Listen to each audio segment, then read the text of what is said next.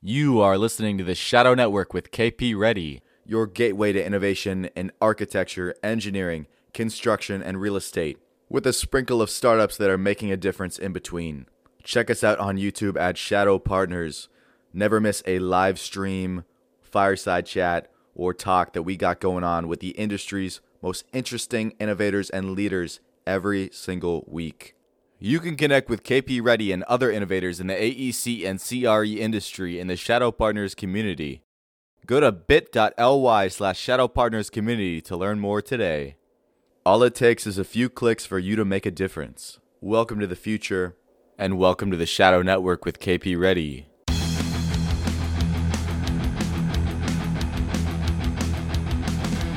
Every week, I have the pleasure of sitting down with KP Reddy, who's the founder and CEO of Shadow Partners and Shadow Ventures.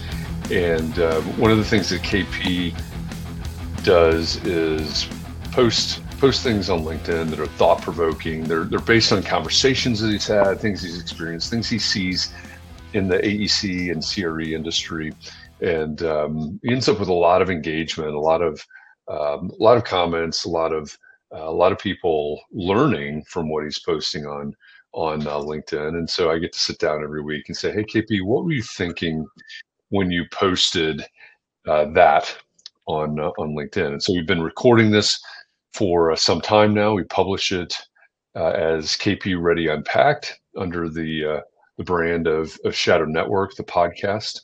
You can find that wherever you listen to podcasts, wherever you consume podcasts.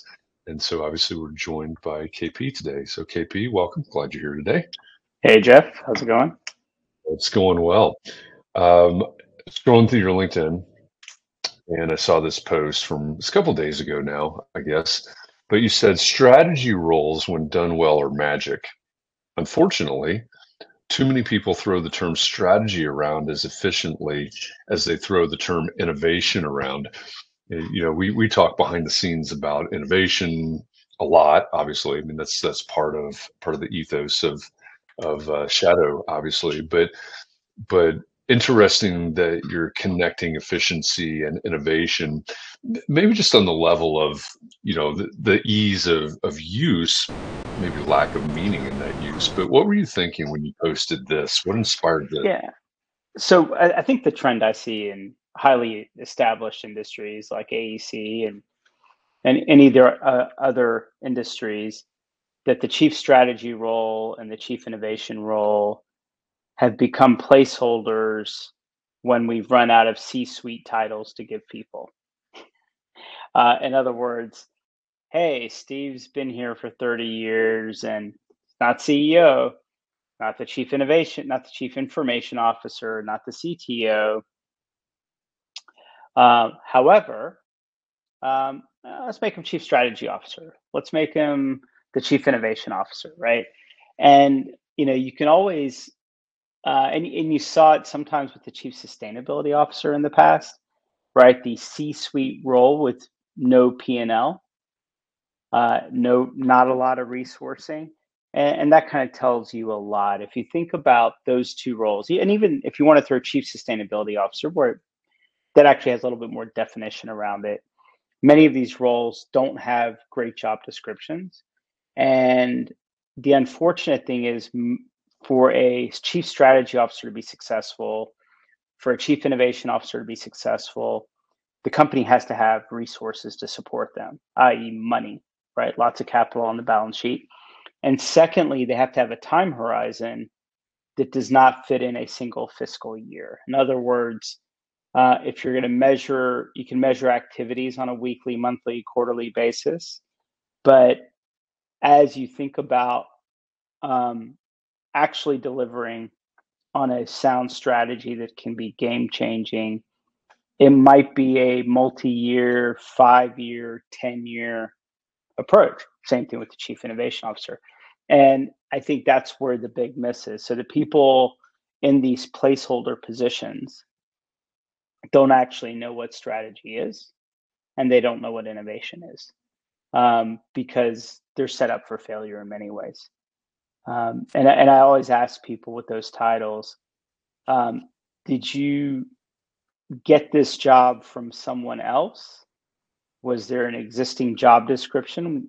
And almost 90% of the time in established industries, they're like, no, actually my boss had me write up my own job description, which is kind of telling. It is telling, and it's coincidental or not, right? We've just launched our Innovation Leaders Mastermind Group, which I think what you're saying now really kind of touches in that realm, right? Some of the people that we've had discussions with about joining the mastermind group have had strategy titles. Most of them have innovation type titles. But one of the things that struck me, and you touched on this a second ago, was, as I'm going out and I'm having conversations with these people about joining the mastermind group, is this the right fit for you? What could you contribute? What would you want to get out of a mastermind group like this? A couple of things that you touched on really came to light. One, yes, many of these people are the first in their organization to have that title, to have that role, as you say, sort of the placeholder role. And then just completely honest about it, one of the frustrations from my point of view is, here's somebody that I'm talking about or talking to about the mastermind group that I think would be a fantastic fit for the mastermind group. The knowledge that they have, the firm that they're in, the industry that they're in, they would be a great contributor. I think they could get a lot out of being in this group.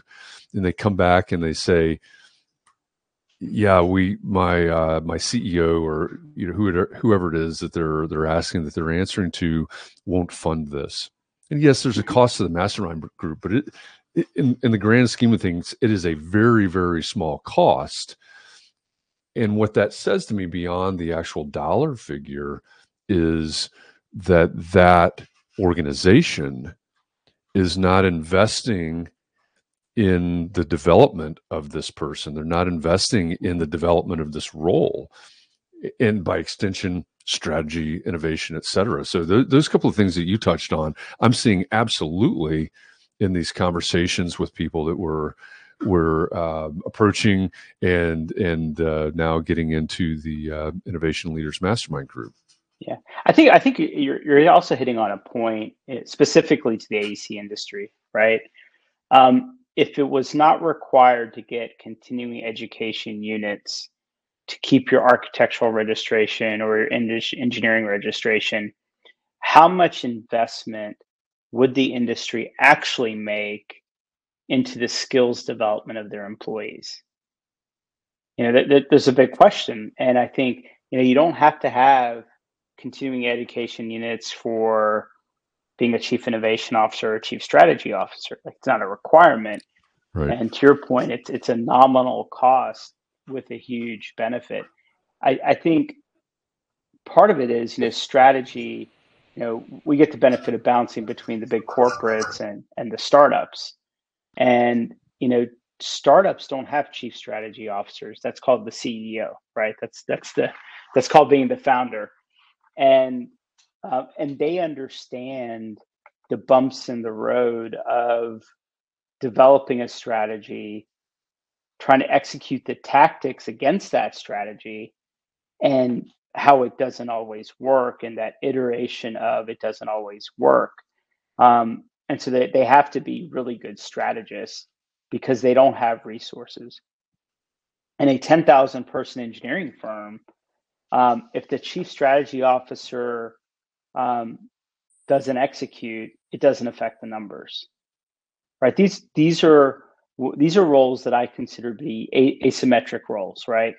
If they don't execute, it probably doesn't affect anything. If they do execute, it has to be game changing. Unfortunately, a lot of these strategic roles tend to be pretty symmetric in their nature, in that if they lose $1 million, it doesn't matter. And then if they get $1 million, it doesn't matter, right? It's all rounding error. And so it then becomes more about a marketing exercise. But a true chief strategy officer has a very asymmetric role in terms of how they execute. and you just can't. That's the job. And I think teaching people and people understanding what an asymmetric role looks like is something that our industry doesn't really talk about much. Yeah, I think that's an excellent point. I mean, here we are, AEC, CRE, we're built environment. Um, and I just sat in on an interview that Ian was doing yesterday, and it was interesting being a fly on the wall, because this is the industry I grew up in. Right? This is what I know. This is where I've been since I started college, and it was very interesting to me to sit in on this interview and hear another professional from the industry talk about the lack of true innovation, um, and from their perspective. And of course we dip into digital transformation and other aspects of how we get the work done, et cetera. But I think the point that we really don't know what to do with these people is exactly right. And so if I were to wrap it back around and maybe play devil's advocate, I would almost ask why? Why do we even have these roles? If I'm talking to someone and says, "Yeah, I'm the chief innovation officer," but one person actually said, "I don't have a team." Okay, well, how's that work exactly? Um, the organization doesn't want to fund as you said, nominal cost of this mastermind group. The different versions of this. Why do we even have the roles? Why are firms naming chief whatevers when we may not even know what to do with them? Yeah. It's the same reason why a forestry company has a chief sustainability officer. It looks good. Right? They're cutting down trees left and right, but we need a chief sustainability officer, right? So I mean, I think the optics in the market are probably a good part of it, right? But I think I always try to take you take this startup view of the world, and a lot of people don't get me sometimes. I probably spend more time talking people out of starting startups than encouraging them to start startups, because they don't understand. They see the benefit on the back end. They rarely see the sausage being made, right? And one of the exercises I have them do is say, look, how much do you make at Home Depot right now? Oh, I make 150. Great. You're probably getting, if you're successful at Home Depot, you're going to get a raise every year, right? Oh yeah, 10% or so. Okay, cool. So if your startup, if we look at the investment of your salary over the next 5 years, it's about 700 grand. At the end of your startup in 5 years, if you can't net 7 million, then what's the point? Right? Because part of taking on the risk, you have to have the reward. Staying at Home Depot for 5 years and getting a 10% raise every year, there's no risk to that. If you're going to take on startup risk, you have to think of your own time the same way us venture capital people look at it. Now, in 5 years, you may make $0. That's fine, right? But if you didn't have the chance to make 10x, i.e., that 750 in salary I'm foregoing isn't going to net me personally 7.5 million, then what was the point of it all? Like, if there's no path to that. And I think that's where a lot of founders, especially highly compensated, I get a lot of executives that are making $500,000 a year at some big corporate wanting to, use up their savings and go do a startup. And we start looking at the math and what the risk quotient is and what the return expectation should be to them personally, they generally opt out. Because now all of a sudden you're saying, oh, 5 years, that's like $3 million. If you can't net $30 million, if there's no path to, right? Obviously no guarantees, but if there's no mathematical path to you netting $30 million in 5 years, stay in your day job, dude. Like, what are you doing? It's nonsense. It's like playing roulette with 1-to-1 odds, right? If roulette paid out 1-to-1, what's the point, right? When it's a 32-to-1, odds, right? So you have to match up the odds against the payouts, so to speak. And just like Vegas, the house does win most days. So, so I think the chief strategy officer and chief innovation officers have to take that asymmetric math into view, that it's not the company's paying me $250 as the chief innovation officer. So if I deliver 10% profit like the rest of the business does, that I'm doing a good job. Actually, you should be delivering 10x what they pay you. And what's your strategy to do that? And I generally think most of them do not have a strategy, right? If you look at a 5-year comp plan for a chief strategy officer or chief innovation officer, God forbid they make 10 times what the CEO makes, right? That's yeah. Right? Because that would be an ideal outcome. Because if you can pay your chief innovation officer 10x what the CEO makes, God knows what they delivered to the bottom line, right? And I think it's that kind of thinking that starts to really inform executives on how to think about strategy and how to think about innovation. I'm telling you, like, I have friends that are fantastic chief strategy officers at large companies, and they do make more than the CEO because they ideate things that are very important and change the game for the company. Sorry, got the dog in the background. Yeah, I think that culturally that's a huge shift, and you would not, we're obviously talking about AEC, this is sort of the lane, but that's not a culture that we're used to in the AEC world at all. Right. No, and I think a lot of that stems from, quite honestly, is not being in a product-led business, right? We're in a RFP-led business. The market is used to buying phase 1 environmental site assessments, and they draft an RFP, and you respond to that, and so part of really the chief innovation and chief strategy officer has to think about new product development, new service development, new market development, and not just like, oh, I'm going to go talk strategy, so to speak. Yeah, that's a really important point. I mean, and this is probably a conversation for another day, but the shift from professional services to productizing, whatever, productizing services, that's a big shift. That's a big mindset shift. But that's where the innovation has to come from, doesn't it? Yeah. But I think, we think about these like big ideas, right? And I'm, of course I love big ideas, but I'll give you an example. This was years ago. I was out with these lawyers, so it was a terrible evening.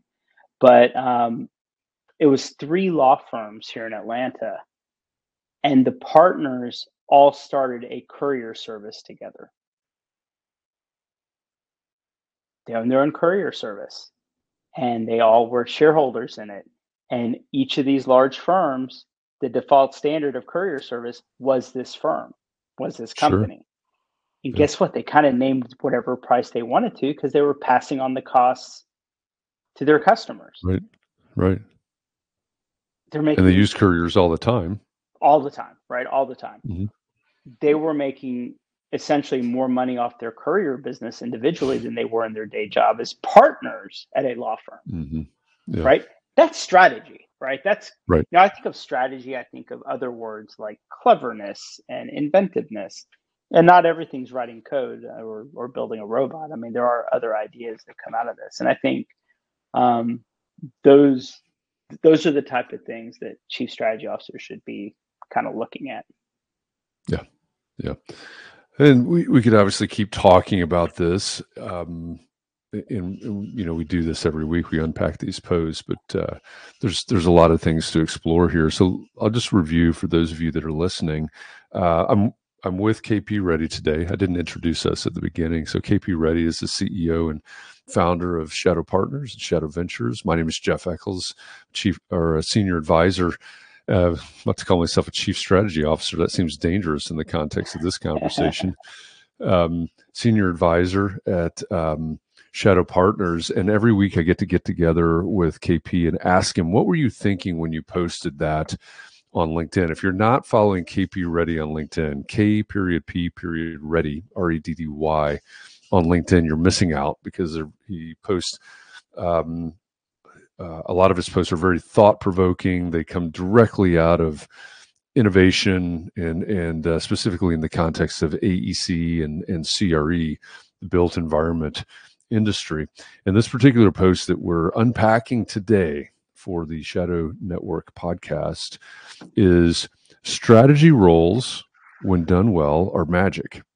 Unfortunately, too many people throw the term strategy around as efficiently as they throw the term innovation around. And if somehow you jumped in at the end of this, you need to go back and listen to this whole conversation, because KP really unpacked this well. Great examples here. And this is something that we see on a day-to-day basis in the firms that we work with, the people that we talk to, the firms all around the AEC industry. So KP, thank you for unpacking this post today. Thanks, Jeff. And by the way, this was done in front of a live studio audience. This is live. And we'll do Q&A after we hit the stop button on the record button. Yeah. We're going to do that. This is going to be sort of a new experiment for us. We've typically record this, and just KP and I, and sometimes the dogs that are in the background now. But we're doing this live inside the Shadow Partners online network right now. If you are listening to this, you want to know more about that. Hey, how do I find out? How do we get into the Shadow Partners network? Reach out to KP on LinkedIn. Reach out to me on LinkedIn. We'll get you hooked up, get you in a training session, and get you into the Shadow Partners so you can participate in these now weekly live conversations that won't just be KP and I anymore. We'll include the live audience. So join us. Reach out to us on LinkedIn. We'll get you into the network, and you can participate in these conversations live. So again, thanks KP for joining me today to unpack this post. Thank you for tuning in to another episode on the Shadow Network here with KP Reddy. As always, remember you can connect with KP and other innovators in the AEC and CRE industry in the Shadow Partners community. Go to bit.ly/Shadow Partners community to find out more today. Until next time.